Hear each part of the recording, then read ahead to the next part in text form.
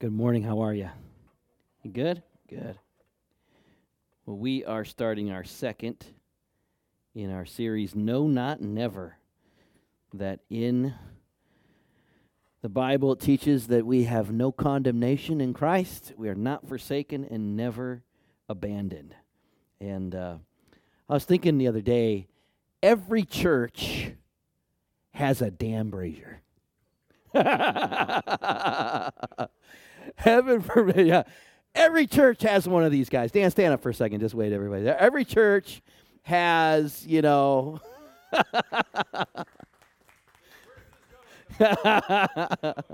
First time I came here over 12 years ago, I was a visiting pastor.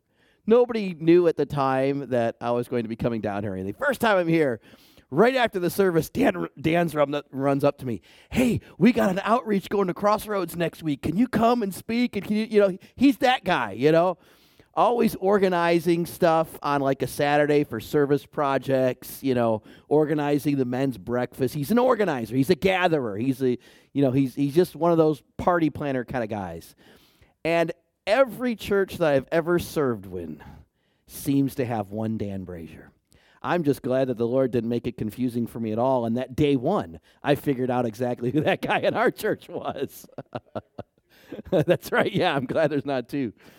But long ago, in one of my first churches, when I was in the ghetto of Seattle, really, in some ways, back then it was a ghetto. It has since revived a little bit, but it was really rough when I was there.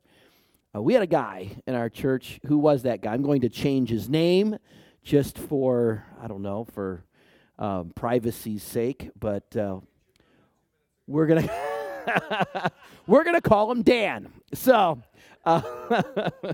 we'll call him Larry. How's that? And Larry was one of those guys. He was always organizing a work day. He was always, and I was young. I was in my young 20s when I had I was unmarried and had all the time in the world.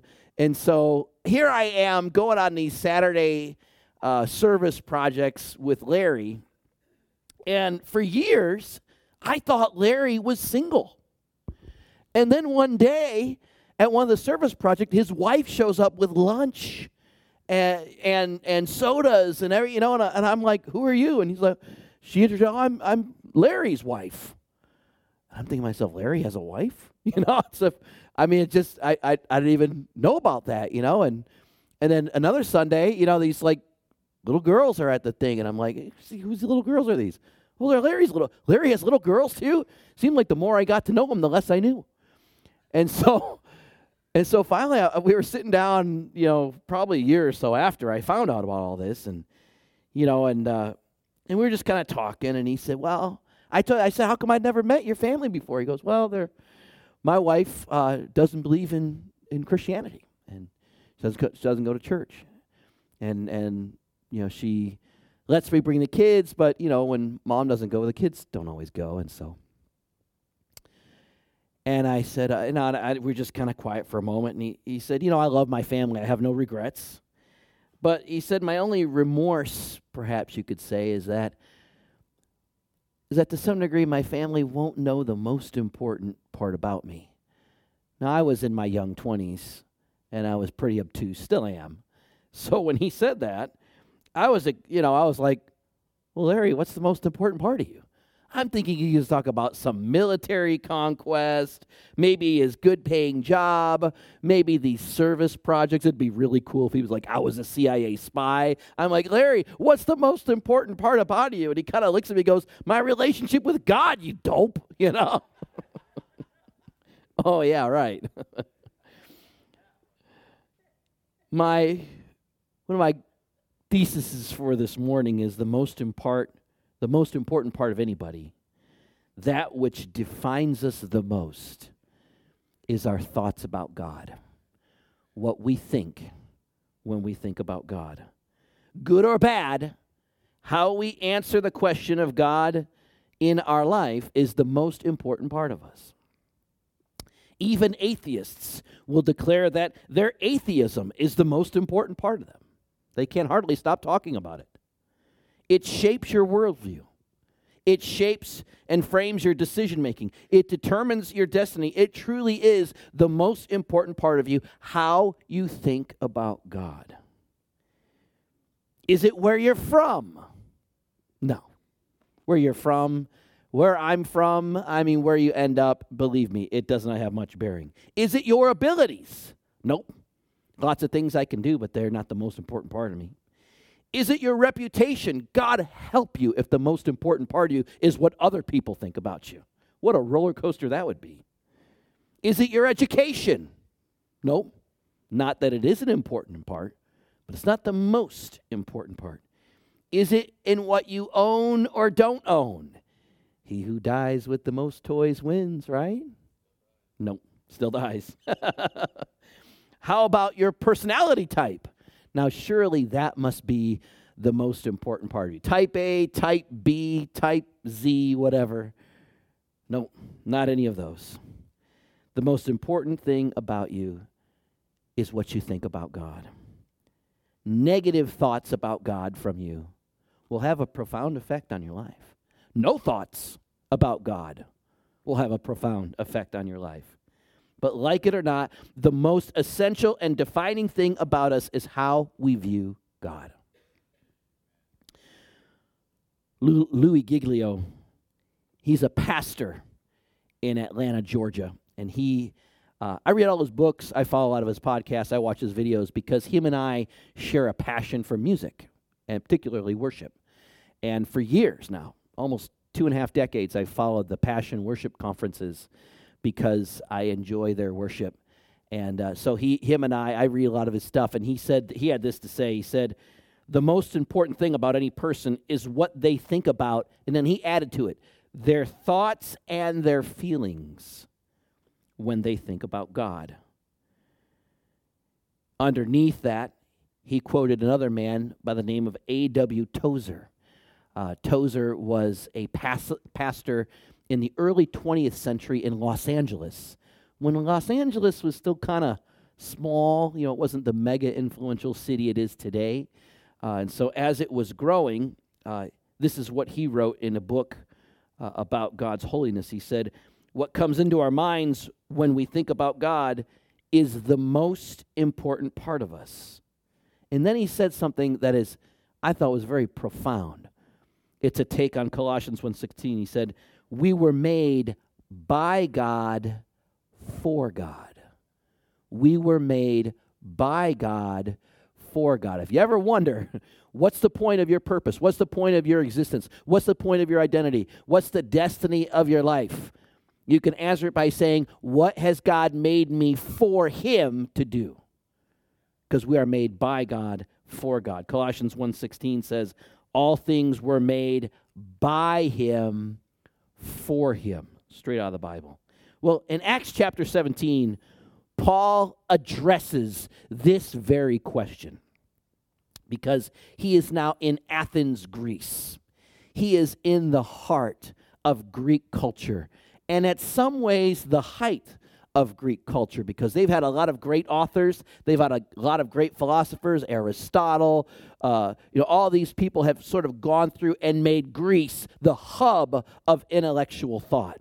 And so, and of course, one of the thoughts that they would deliberate is who and what is God. At this time, the Greeks more or less believed that the gods were a race of sort of these super titans that were, kind of human in appearance somewhat.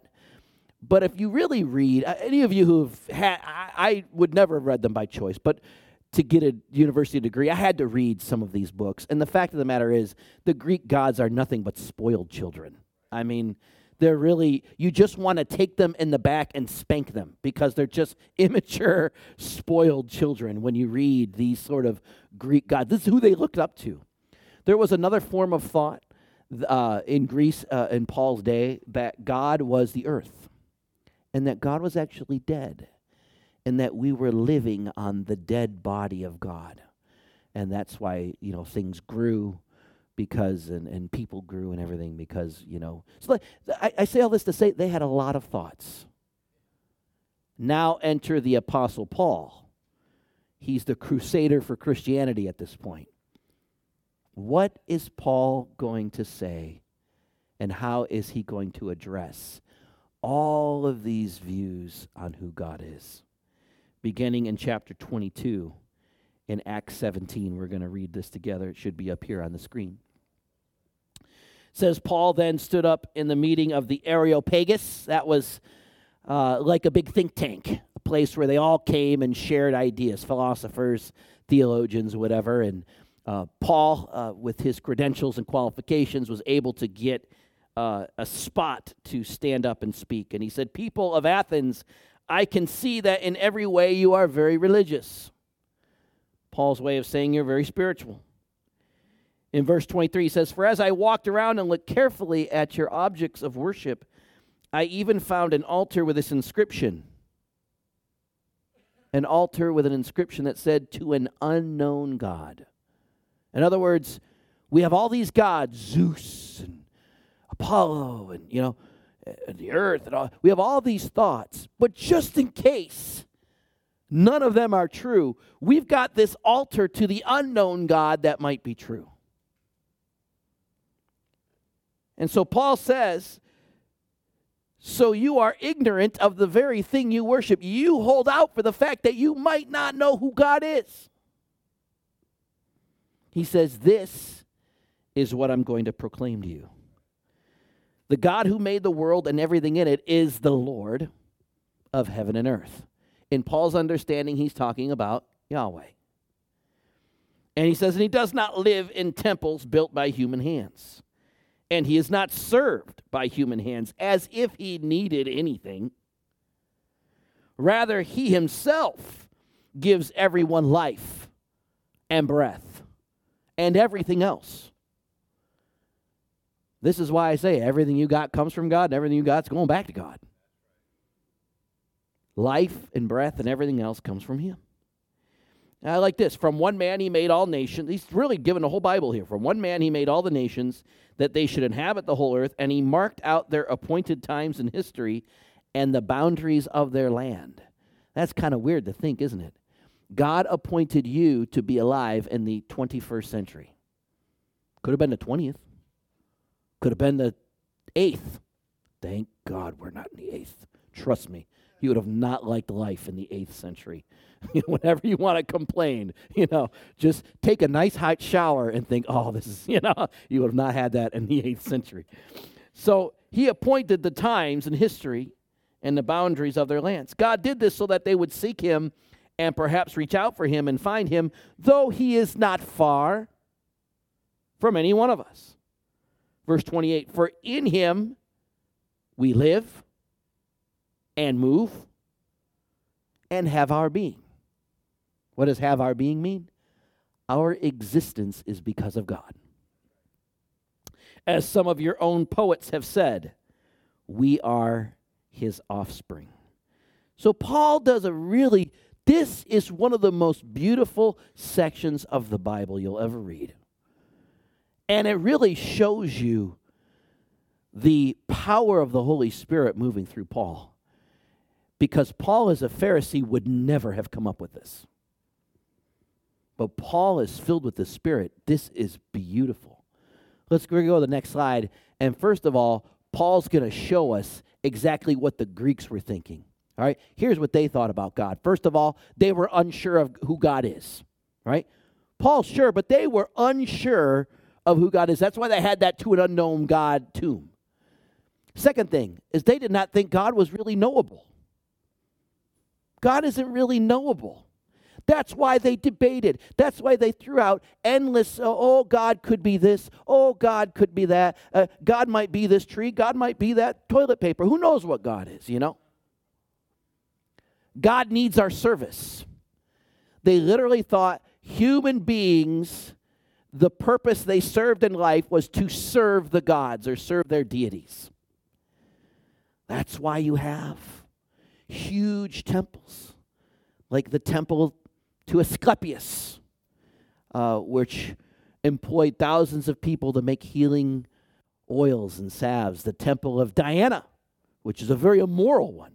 Thousands of ritual prostitutes.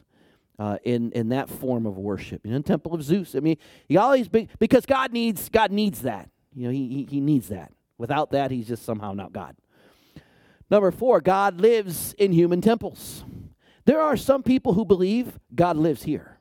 Like his presence is literally here and here only. All right? No. Paul's going to show in a moment. God's temple is the earth. He lives all over it and cannot be contained by one of our little puny buildings. And then finally, they thought God is far from us.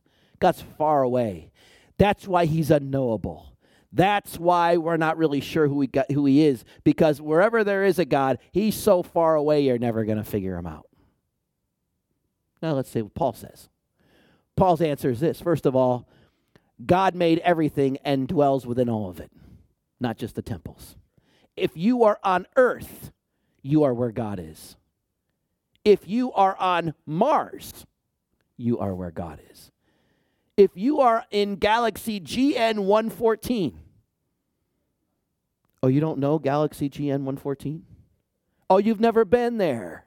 Oh, I go there all the time. It's 13.8 billion light years away.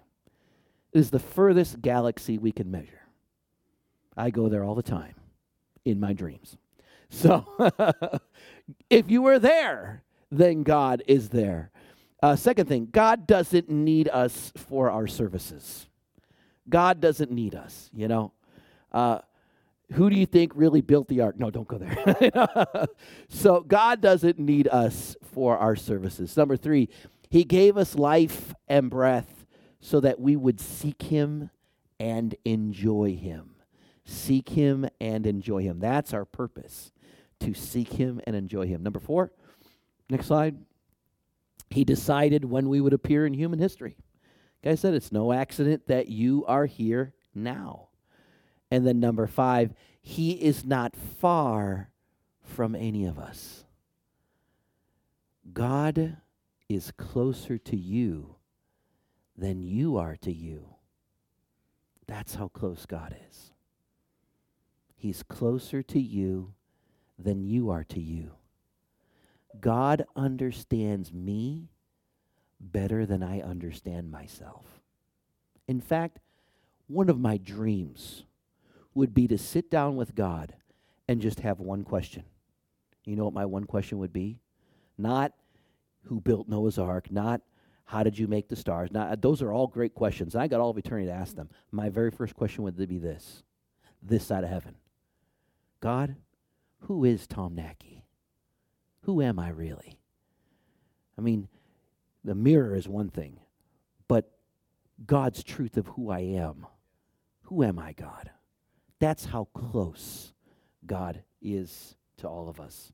Now, as much as we can make this comparison, the fact of the matter is, today in America, we still have a lot of different thoughts and ideas of who God is. And I've researched a few of them just to kind of give you a summary of, over the last few years and studying and reading and all that. These are the kind of versions of God that I have seen people regurgitate back to me, all right? So let's go ahead and go to this next slide. And the first one is angry God. Angry God. A lot of men really subscribe to this one. I don't know why, but angry God is when people think that God is kind of a divine bully. He loves to push people around and make them pay. He doesn't really like you very much, and his sole purpose is in doling out punishments on the earth. In fact, if you're smart, you'll do everything you can to stay off this God's radar. You'll do everything you can to not make him angry. In fact, you'll do everything you can to simply avoid angry God. I mean, who wouldn't? Who wouldn't avoid that God? Who wouldn't want to disbelieve in angry God? That's the first one I've come across. And again, typically a lot of men seem to subscribe to this one. The next one is called buffet God. Buffet God, well, we all love a good buffet, right? This is a God where you can pick and choose what you like. You might be God. I might be God. There might be no God. Like sort of a great salad bar in the sky. We can pick and choose and say, oh, I believe this is God. Oh, no, that could never be God. Oh, a little bit of croutons, definitely God, And we just kind of pick and choose our own buffet God. God is who we make him to be based on our preferences. The third one is butler God, all right? This is the God that's kind of at your beck and call 24/7. God exists to serve you, to help you, to bless you. You push a button and poof, there he is, ready to serve. Need directions? Just ask. This God is never in your life very long, but he's there when you need him, and he's extremely convenient. Number 4, this is the cathedral God, right? And if we're not careful, this is the God many of us can sort of gravitate toward the longer we walk in our faith. Cathedral God is sort of the high-browed, not emotional God. This God demands that everything be prim and proper. None of that new music in the church.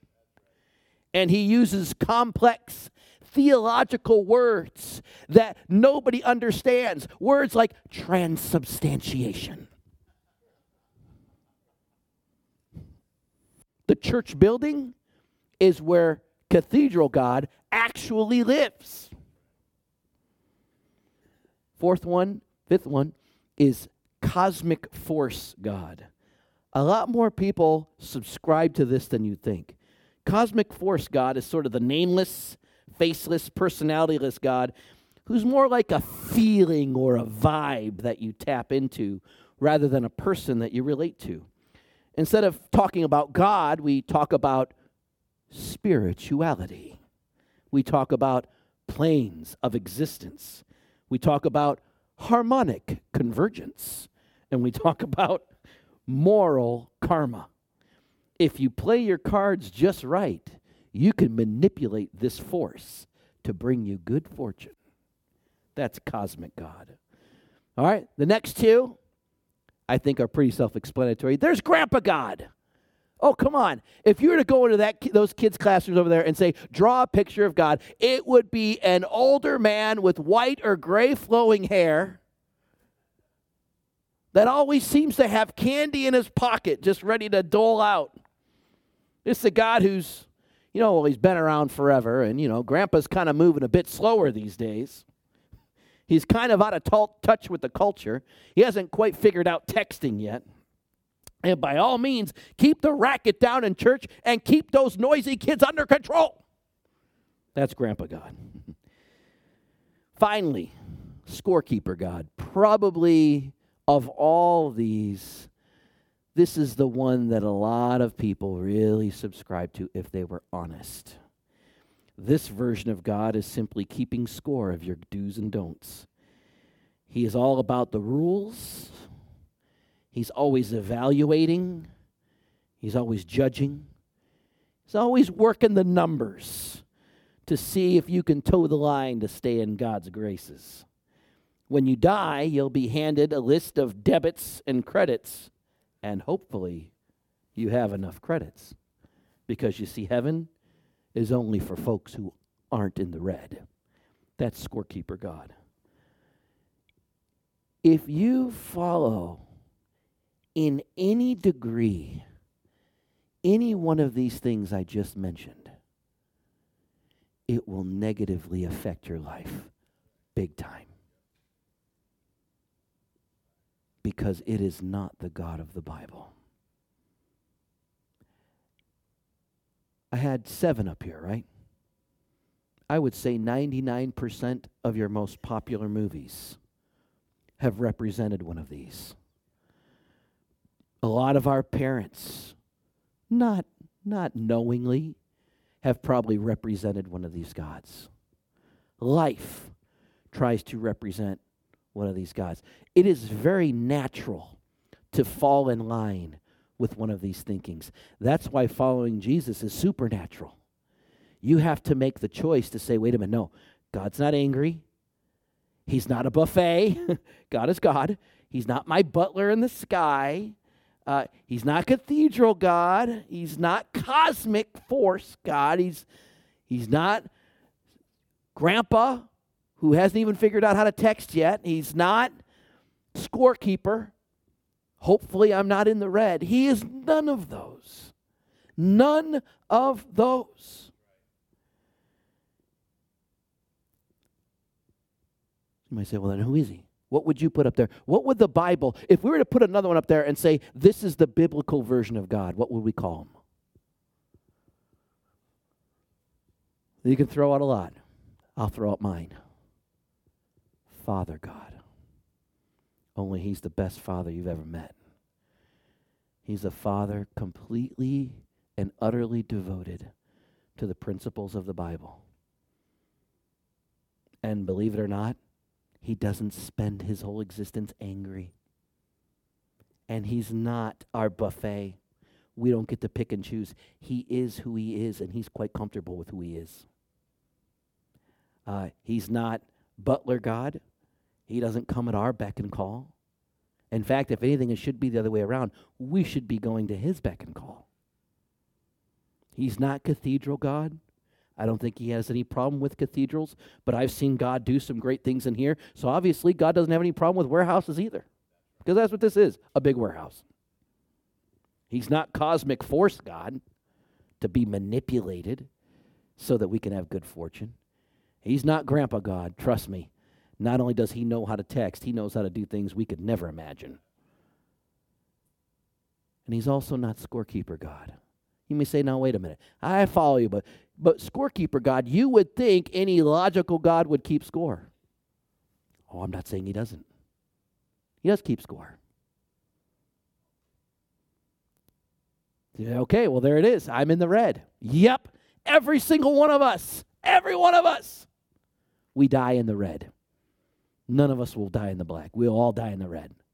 And we'll see, that's why we got to be afraid of scorekeeper God. No, here's the problem.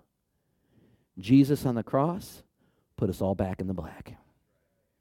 Jesus on the cross canceled out all the red. Why? Because he's our loving Father. He's the Father God. He's the God of the Bible.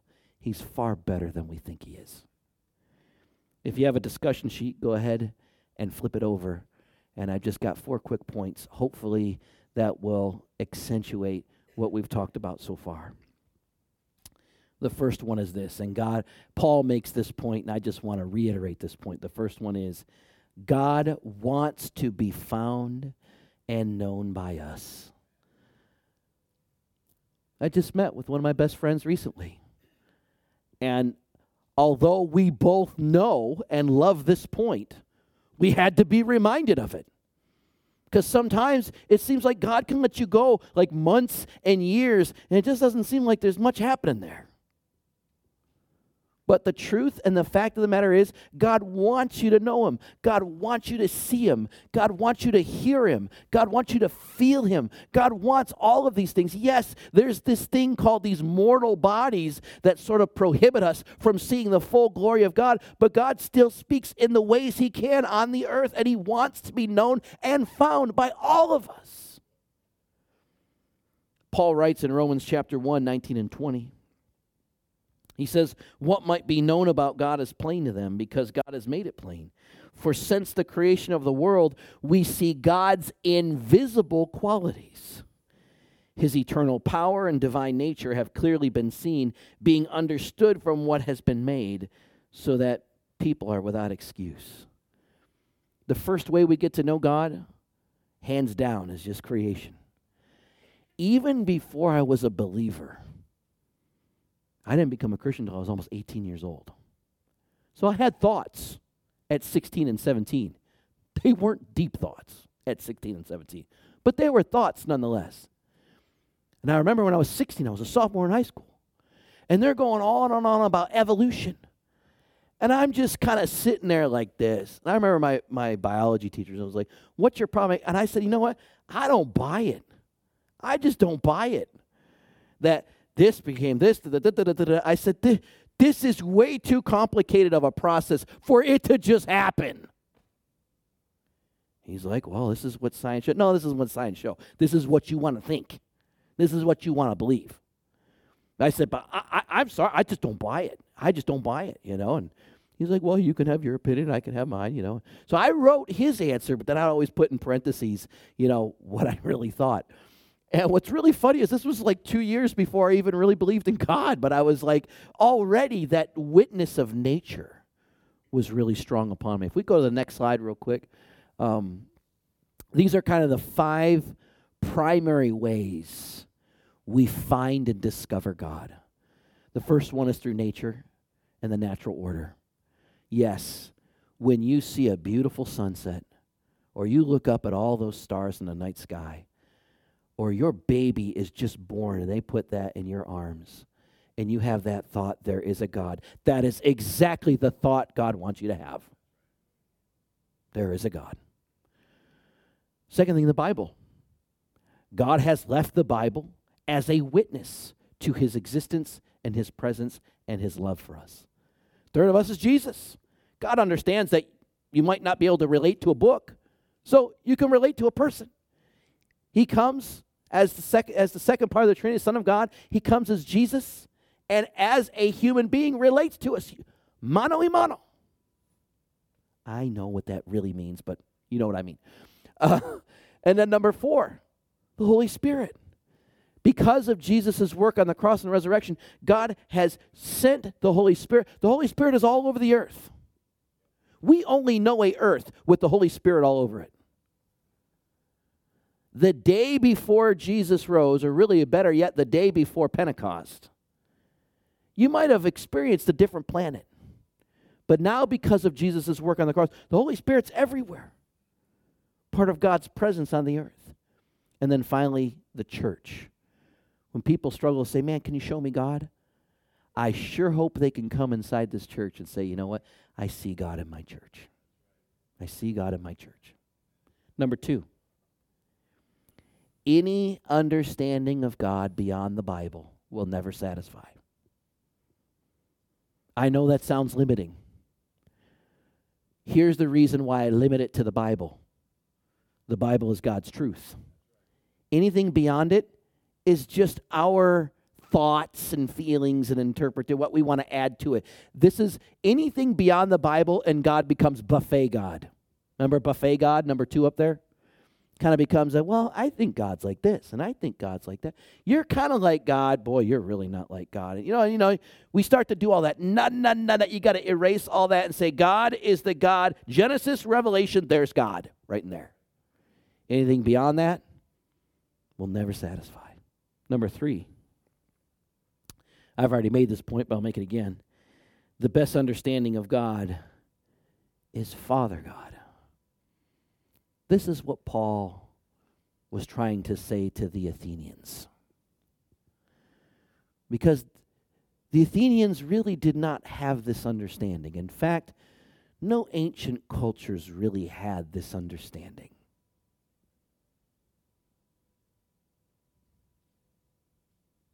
The understanding that we are his children. I didn't understand that till I had my own children. But now that I have them, I understand I'm not a perfect father. I don't always communicate it the best, but that love that's there for my children, if I have that for my children, and I'm broken, need Jesus every day, Pastor Tom, I can't even imagine what our perfect Heavenly Father has in his heart for each and every one of us. Love, you can never imagine. Protection, commitment, grace, peace. Somebody this week, they called me up. They had a blessing, and they were blessed by God. And they knew it was from God. You know what their next thought was? I don't know if I'll ever be blessed like this again, but I'm so glad over the blessing. I just kind of, because the sentence was wrong. I said, what makes you think that God is going to bless you today, but this is it, buddy?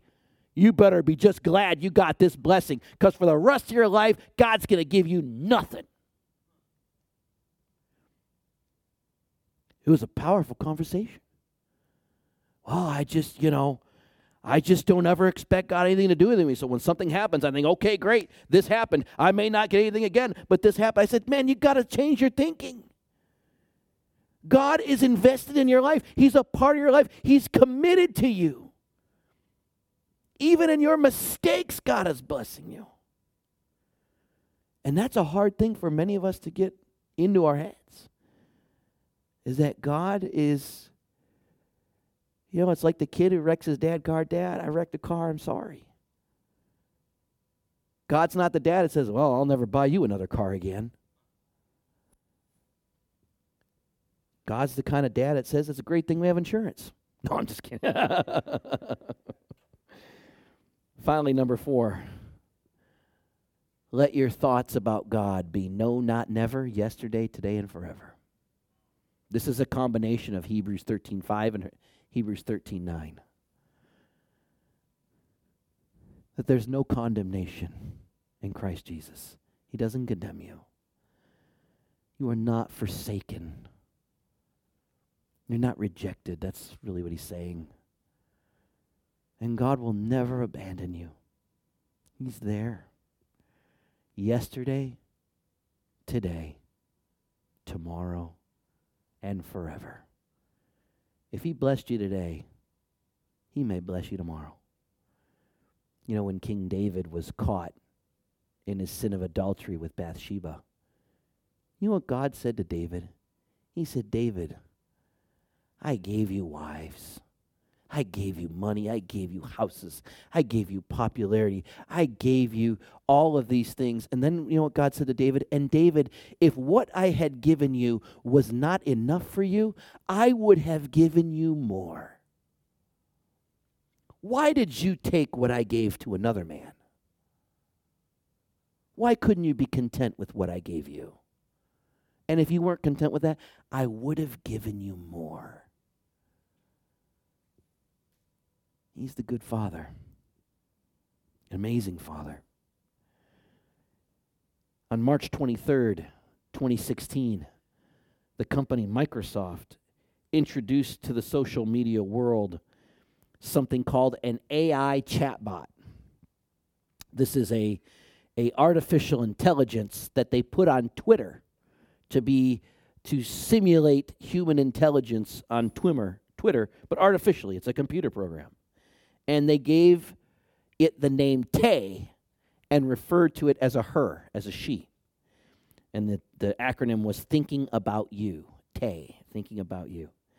She was designed to learn from the interactive Twitter conversations over time, and they believed that she would eventually evolve into a fun-loving, chatty American teen Twitter celebrity and personality. That was the goal. But in reality, it took only a matter of hours for the dream of Tay to become the nightmare of Tay. After a mere 16 hours, Microsoft removed Tay and issued a strong apology and prompted remorse throughout their company. For after 16 hours of Tay reviewing every conversation on Twitter, she had become a racist, misogynist, horrible person. Here are some of the things she said in the end. She tweeted, "I hate feminists, and they should all die and burn in hell."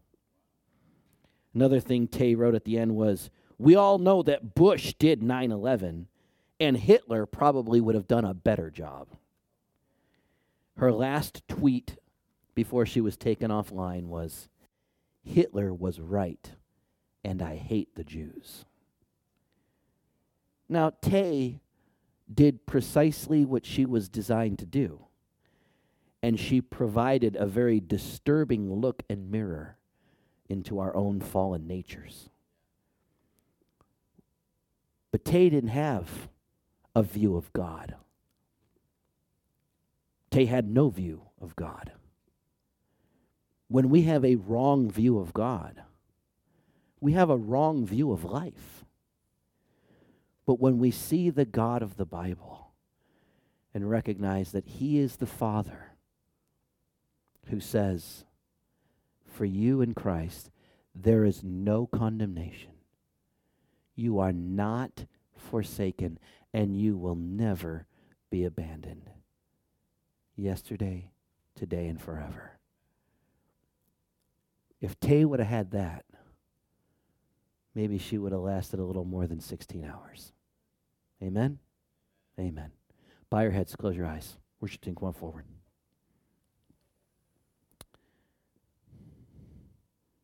Before we close this morning, I'd like to just make a very simple invitation.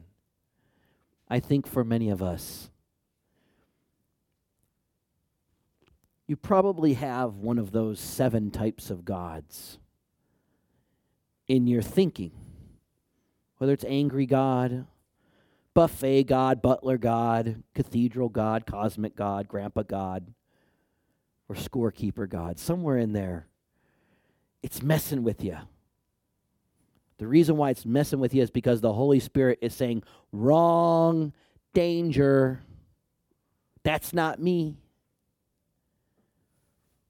Because God wants to be your Father God. Now, the worst part about that is for some of you, that's your biggest hang-up. Because our earthly fathers need Jesus just as bad as we do. Our earthly fathers are not perfect. Our earthly fathers can be mean and abusive and destructive. And so we say Father God, and that can be a hang-up in and of itself. Let me make it perfectly clear. God is nothing like your earthly father. Some of you may have had great earthly dads. God is still infinitely better than the best earthly dad on earth. He's the Father you can't even imagine. The Father you never knew. The Father who's there, goes out every morning to the driveway, waiting for that prodigal son to return, ready to put a ring on his finger, a new robe around his back, and prepare a feast for his return. God's not the God we think He is. He's far, far better. So this morning, as we're closing up here, if you feel ready for this, I'd like you to just pray this prayer with me, but only if you mean it, and only if it's from your heart. If you're still on the fence, if you're still thinking about it, the last thing I would ever want to do is emotionally manipulate you.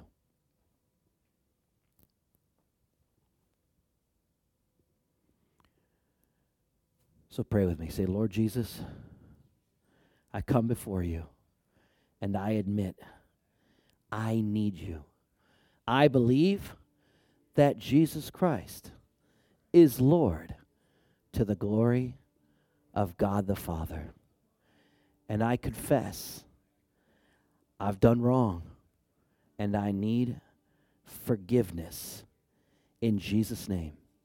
But Lord, your commandment says, put all other gods away from me and come to the one true God. So I declare, you are not angry God. You are not buffet God. You are not butler God. But you are my Father God. In Jesus' name, amen.